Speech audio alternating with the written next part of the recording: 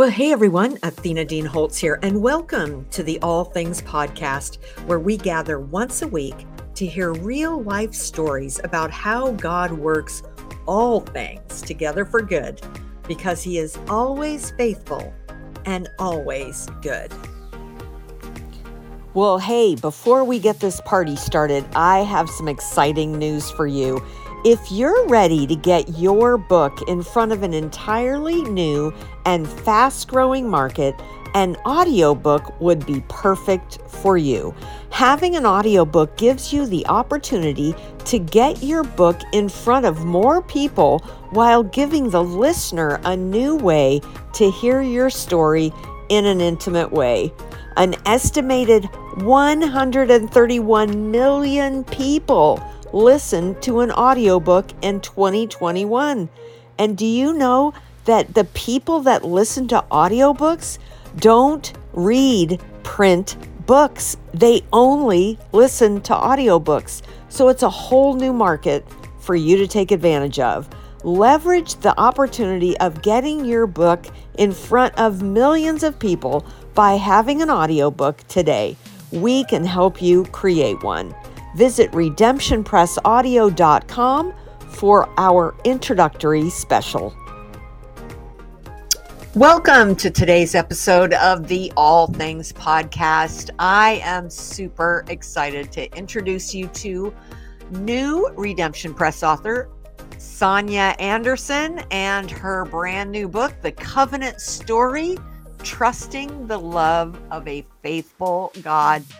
And let me just say, you are going to love this episode. Let me give her a proper introduction. Sonia Lee Anderson is an educator, speaker, and Bible teacher whose life was radically changed when she encountered the unconditional and faithful love of her covenant-keeping God. She lives in Princeton, Minnesota with her husband, Kyle. You can find Sonia's blog, Seeking God Through Story, at SoniaLeeAnderson.com, and you'll find that down in the show notes. So let's roll that conversation. Well, Sonia Anderson, so good to have you with us today. Welcome to the All Things Podcast. Thank you, Athena. I'm really happy to be here. Yes. So before we jump into talking about your new book, I would love to have our listeners get a sneak peek into your life and how God works, how He loves to work all things together for good, even when it doesn't look like He could do that. So I would just give you the digital stage right now to share your favorite Romans 8:28 story. Okay, well, I think we probably have those stories that we could tell every day, but the one that I'd love to share today is directly related to just writing my book. And so I will share a story that actually took place a couple of decades ago. I was in my early 30s when something happened that was so life-changing and perspective-changing. And for a long time, I hardly knew how to describe it. But just to give a little bit of backstory about my own faith journey, I grew up from early childhood, really being aware of God and really sincerely just being drawn to Him. I loved going to church. I grew up going to a very traditional liturgical church, but even as a child, just loved being there. And I just was very devoted to God and just wanting to know Him. And then when I was about 12 years old, I went to a Bible camp for the first time. And I like to say that's where I fell in love with Jesus. I think I probably heard a very clear gospel presentation and I was just all in. And so through my teenage years, my college years, my young adulthood, I really was very committed to my faith and just to following Jesus.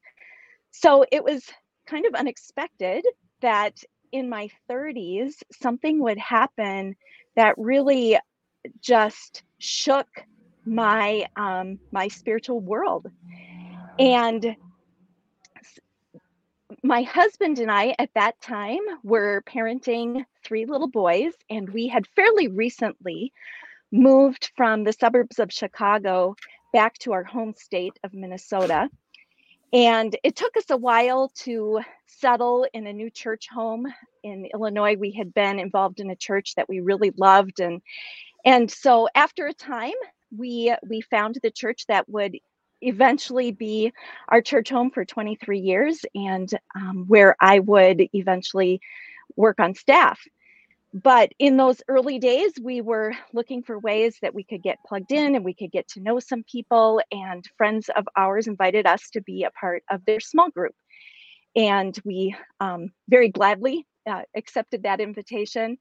The other couples in the group were young parents like we were. And we felt a pretty instant connection with them and really just enjoyed the fellowship. We had been with this group for about 6 months when the leaders, who were our friends, invited us to dinner. They invited us to meet them at a restaurant. And we thought that evening would just be some regular fellowship. And at the start, it was.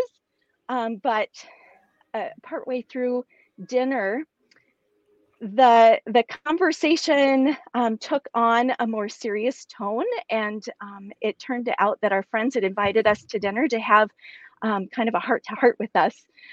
And long story short, the leaders had been talking to some of the other people in our small group, and there had been some complaints from the small group members about my husband and me. And the complaints were kind of to the effect of us being kind of intimidating in the group, that we were kind of insensitive to some of the conversations and the needs of the people in the group, and that we came off as being arrogant and self-righteous. And the conversation was devastating to me. I was just crushed, and sat in that restaurant that night and just sobbed the whole time. I don't remember anything that I was able to say in response, because I was just crying and just so heartbroken. And for several days, just processing what we had heard and processing it with my husband.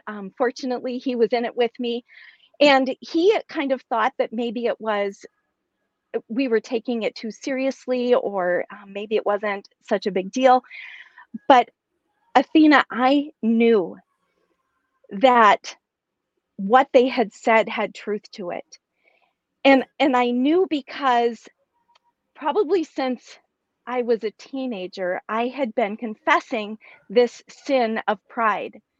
And telling my story now, I like to say that through that experience, God revealed my P's. I had been a perfectionist, a people pleaser, and kind of a performer. And really at the heart of it was pride. And God used this experience to reveal that in my life. So a few days after the confrontation, I still can remember, I was in my bedroom, I was sitting on my bed, I was weeping, and I cried out to God, and I said to him, "What do you want me to do?" And I heard his answer. First, I felt his presence. I could almost feel his hand, his touch on my shoulder, and I felt like he said, "Stay." And that was it. Whoa. And I said, "Okay, I'll stay, but I want you to give me what I've been missing." Yeah. And almost overnight, I began to experience an absolute miracle. God just began to lavish me with his love for me and show me how much he cherished me. And I entered a season that lasted several years, where I just felt like I was almost constantly just worshiping day and night. Like I Yeah. would wake up in the morning and I felt like I had been with God all night long. And most mornings I would wake up with a praise song going through my head. And it was almost like I would wake up anticipating what the song would be. And so God just, he transformed my view of who I was to him through this experience. And then as kind of a secondary uh, just benefit, I began to just be so hungry for my Bible and just being in God's word. And I started to just read and read and read. I was parenting little children. I was working part-time. And honestly, Athena, to this day, I say it was like loaves and fish. God just multiplied my time and just gave me so much time to linger with him and to spend with him. And so as time went and I spent time just in the word, I was struggling to explain what had happened to me, because people would say, well, maybe you were born again. But I knew, like, I had been so in love with Jesus since I was a child and really truly devoted. But this experience just like was night and day, like a before and after experience in my faith walk. And so I started to just kind of try to find language to describe what I had experienced. And as I just spent more and more time in the word and just kind of putting some of the pieces together, I remember I was in a class and I heard, I think it was just the word covenant. And it was like the light went on. And I don't know if it was the Holy Spirit. It probably was the Holy Spirit who was just telling me that that's going to be the word that's going to tell your story. And so I started to just look into what that meant. And that that was the very, very beginning, the first seed of the book that I would eventually write. And to think that all came out of a rebuke. I mean, basically, that was a devastating rebuke that but blindsided you, it sounds like. I have it at the same time, I have thanked my friends for their honesty and for the courage that it took for them to say those things. And also, I'm just so grateful that God led me to stay instead of to run from it, because my response as a perfectionist, a people pleaser, would have been to just hide, would have been to, I mean, the thought went through my head, should we start over at a new church with a new small group? You know, just the temptation to run was definitely there. And he knew what I needed when he told me to stay. I love that. And that took some real courage for you to stay and be willing to grow in that and, face the uncomfortable, the awkwardness, all of those things that pride, of course, would want you to run. Yeah. I honestly don't remember any of that awkwardness, because I think what happened is that my pride was so quickly broken through that experience, and God was so gracious in his response to me that I just felt like I was just living in his grace at that point. Wow. What a great, I had no idea that there was all that backstory to right? writing the book. Wow. I love that. So that's a great segue into my first question. Covenant love is usually seen as something for the Old Testament. What triggered your understanding of it as something pertinent to believers today? believe that's what inspired you to write the book, but I'd love to hear how, that kind of clicked with you. Yes. Well, like I said, I felt like the Holy Spirit just gave me that word covenant, and I started to really look into what covenant was in Scripture, and from the Old Testament to the New Testament.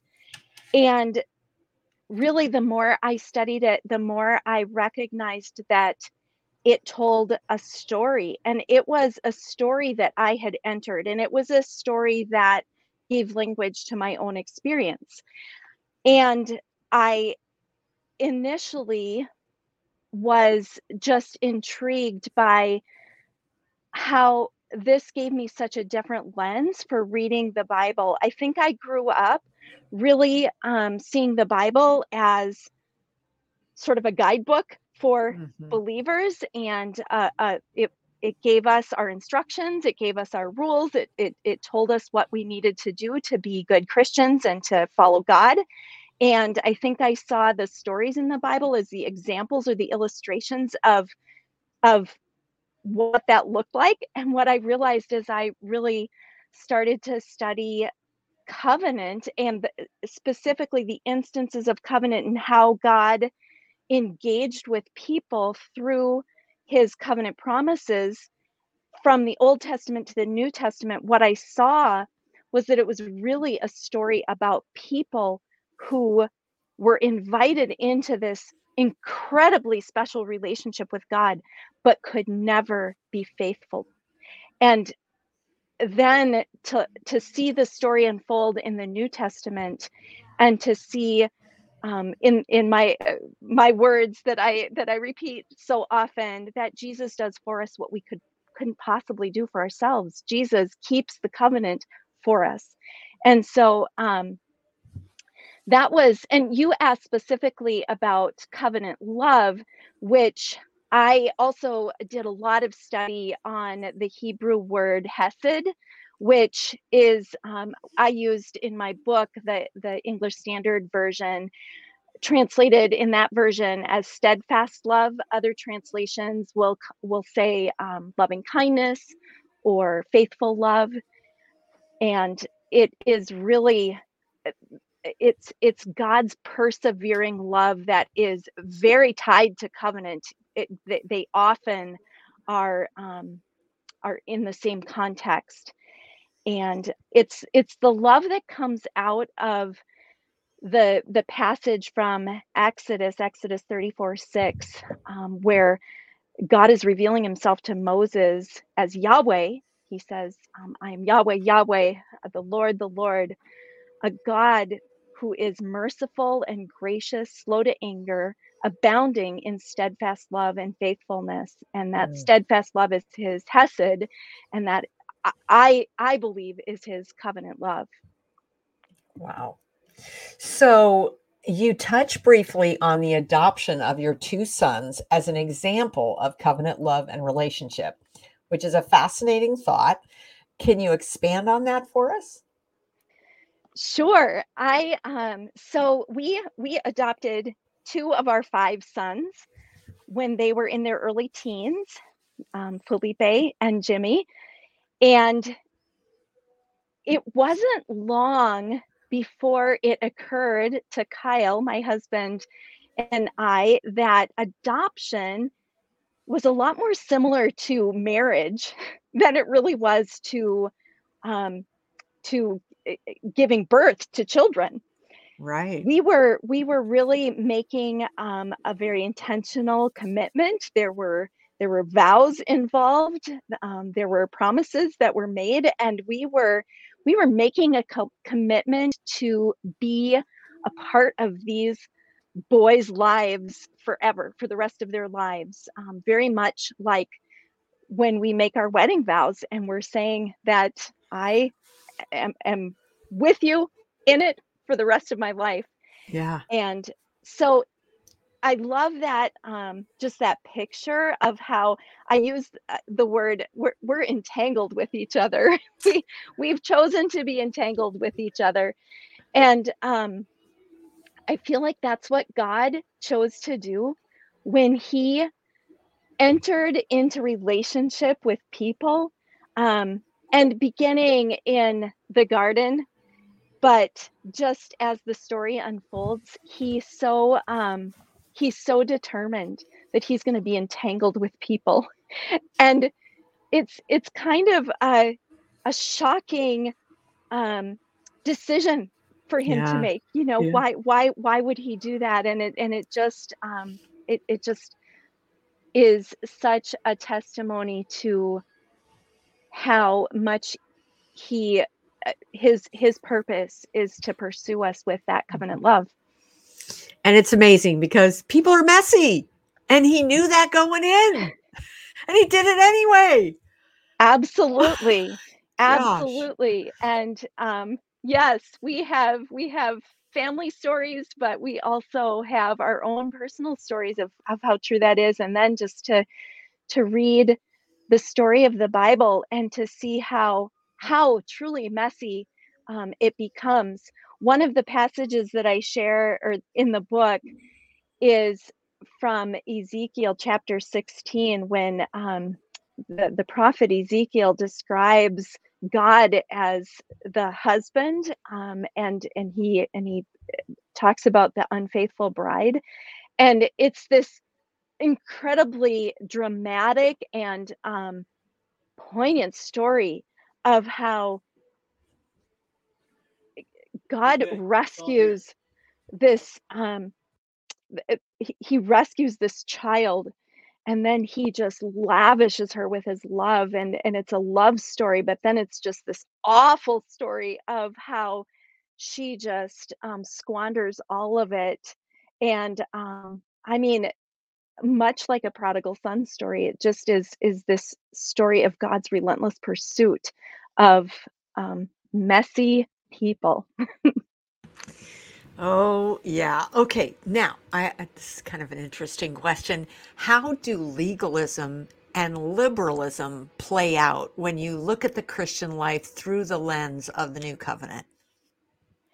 I actually really love that question. I feel so um, I think this is one of my areas of passion, is just how understanding our relationship with God through the new covenant and what Jesus has done for us through th- through the new covenant that he bought for us through his blood, and then it really is a new covenant in the Holy Spirit. So the Holy Spirit is able to make things possible that were never possible in the old covenant, which was the covenant that was the law covenant. And the the commands that were given to Moses are actually called the law of the covenant, or the book of the covenant. And Paul specifically talks about the new covenant as being the covenant of the Spirit. So there there are verses that talk about how instead of the law being written on stone, the law is written on human hearts. And it's executed not in our own goodness or not in our own self-effort, but it's actually executed by surrender to Jesus doing for us what we could never do for ourselves, and his Holy Spirit empowering us for holiness.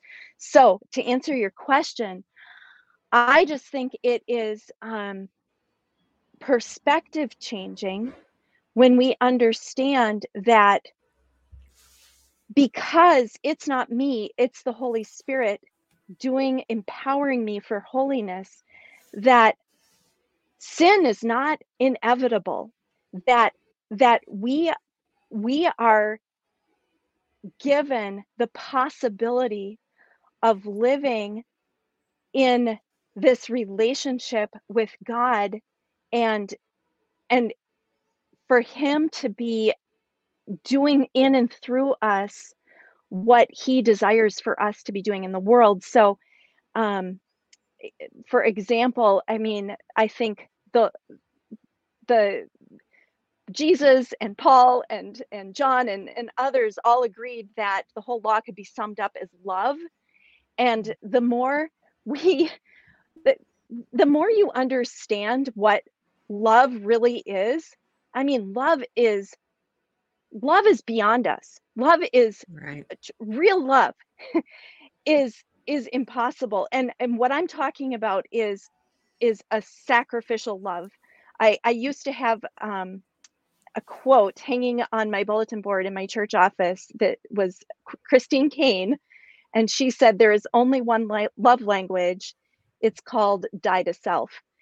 And I would look at that and just think that it's impossible. I'm trying, but I dying to self, if that's what love is something that I can't do in my own efforts, but it's something that is miraculously possible. I actually can be the very love of God Mm, when I am empowered by the Holy Spirit right. being that law for me.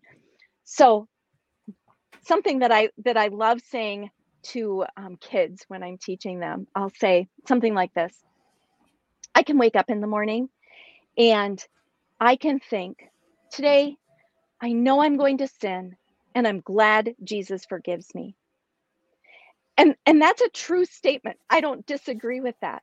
But then I'll say to them, but I can also wake up in the morning and I can say, today I know Jesus can keep me from sinning. And that's a different perspective. Mm-hmm. I think that we when we present sin as an inevitability, we either lead people to frustration and defeat, or we lead them to um, just a license to keep Wide, doing what they're already doing. wide road. Yeah. Oh, that's so good. So it just when you come at it from the perspective of, lead me not into temptation today, Lord. Help me, by your spirit, help Yes, me to walk pure. And so you're setting the expectation as opposed yes, to, hey, I'm a sinner. I'm always going to be a sinner. I know I'm going to sin. So, hey, he forgave me. I love yeah. that, focusing more on what he came to give us. One of the passages that was a key for me in understanding the covenant story is from Jeremiah chapter 31. Can I read a passage Mhm. for you? This is Jeremiah chapter 31, verses 31 to 34. Behold, the days are coming, declares the Lord, when I will make a new covenant with the house of Israel and the house of Judah, not like the covenant that I made with their fathers on the day when I took them by the hand to bring them out of the land of Egypt, my covenant that they broke, though I was their husband, declares the Lord. For this is the covenant that I will make with the house of Israel after those days, declares the Lord. I will put my law within them, and I will write it on their hearts, and I will be their God, and they shall be my people. And no longer shall each teach his neighbor and each his brother, saying, Know the Lord, for they will all know me, from the least of them to the greatest, declares the Lord. For I will forgive their iniquity, and I will remember their sin no more. And that passage is repeated in Hebrews. The author of Hebrews Mm. loves this theme of covenant. And in Hebrews chapter 10, verses 15 through 16, the author writes, and the Holy Spirit also bears witness to us, for after saying, This is the covenant I will make with them after these days, declares the Lord, I will put my laws on their hearts and I will write them on their minds. Mm. So we have the law imprinted on us, Yeah. and the Holy Spirit empowering us to keep that law. And I think that law looks a lot like the fruit of the Holy Spirit in our Yep. lives. Yep. It comes down to His love and His joy, peace, Mm. patience, and kindness, and those fruits born out in our lives then become our holiness. Amen. So good. I wish we had another hour to keep going, but we are going to wrap up today. So if we have some people listening and they're saying, okay, I want to connect with this woman. I love what she's doing and I want to find her online, social media, your website, what's the best way for them to do that? Yes. So my website is SoniaLeeAnderson.com. And Okay. that is my author name as well. So the Covenant Story, you'll find Sonia Lee Anderson on the cover. And the trick there is to know how to spell Sonia and Lee. So I'll spell that for you. It's Sonia, Sonya. Lee is Leigh. Anderson is Anderson. So SoniaLeeAnderson.com. I'm also on Facebook. My author page is Sonia Lee Anderson. My personal page is just Sonia Anderson. And then on Instagram, I am sonia.lee.a. Perfect. Well, thank you so much for spending time with me today and for just sharing your story and how it has just, wow. I love to see God work and make a life change that is profound and affects others. And I just am excited to see what he is going to do with this message in the book. So thank you again so much for being with us today. It's been an absolute delight. Thank you, Athena, and thank you for being a part of this journey with me. Amen. Well, thanks so much for joining us today for the All Things podcast, brought to you by Romans 828 Bookstore and Redemption Press. If today's episode encouraged you, we would love to have you share it with your friends on social media and maybe even leave a review on Apple. That will help the algorithms get us up higher to the top when people are searching for podcasts that can bring them hope and encouragement. So thanks again for joining us today, and I look forward to seeing you again next week. Bye for now.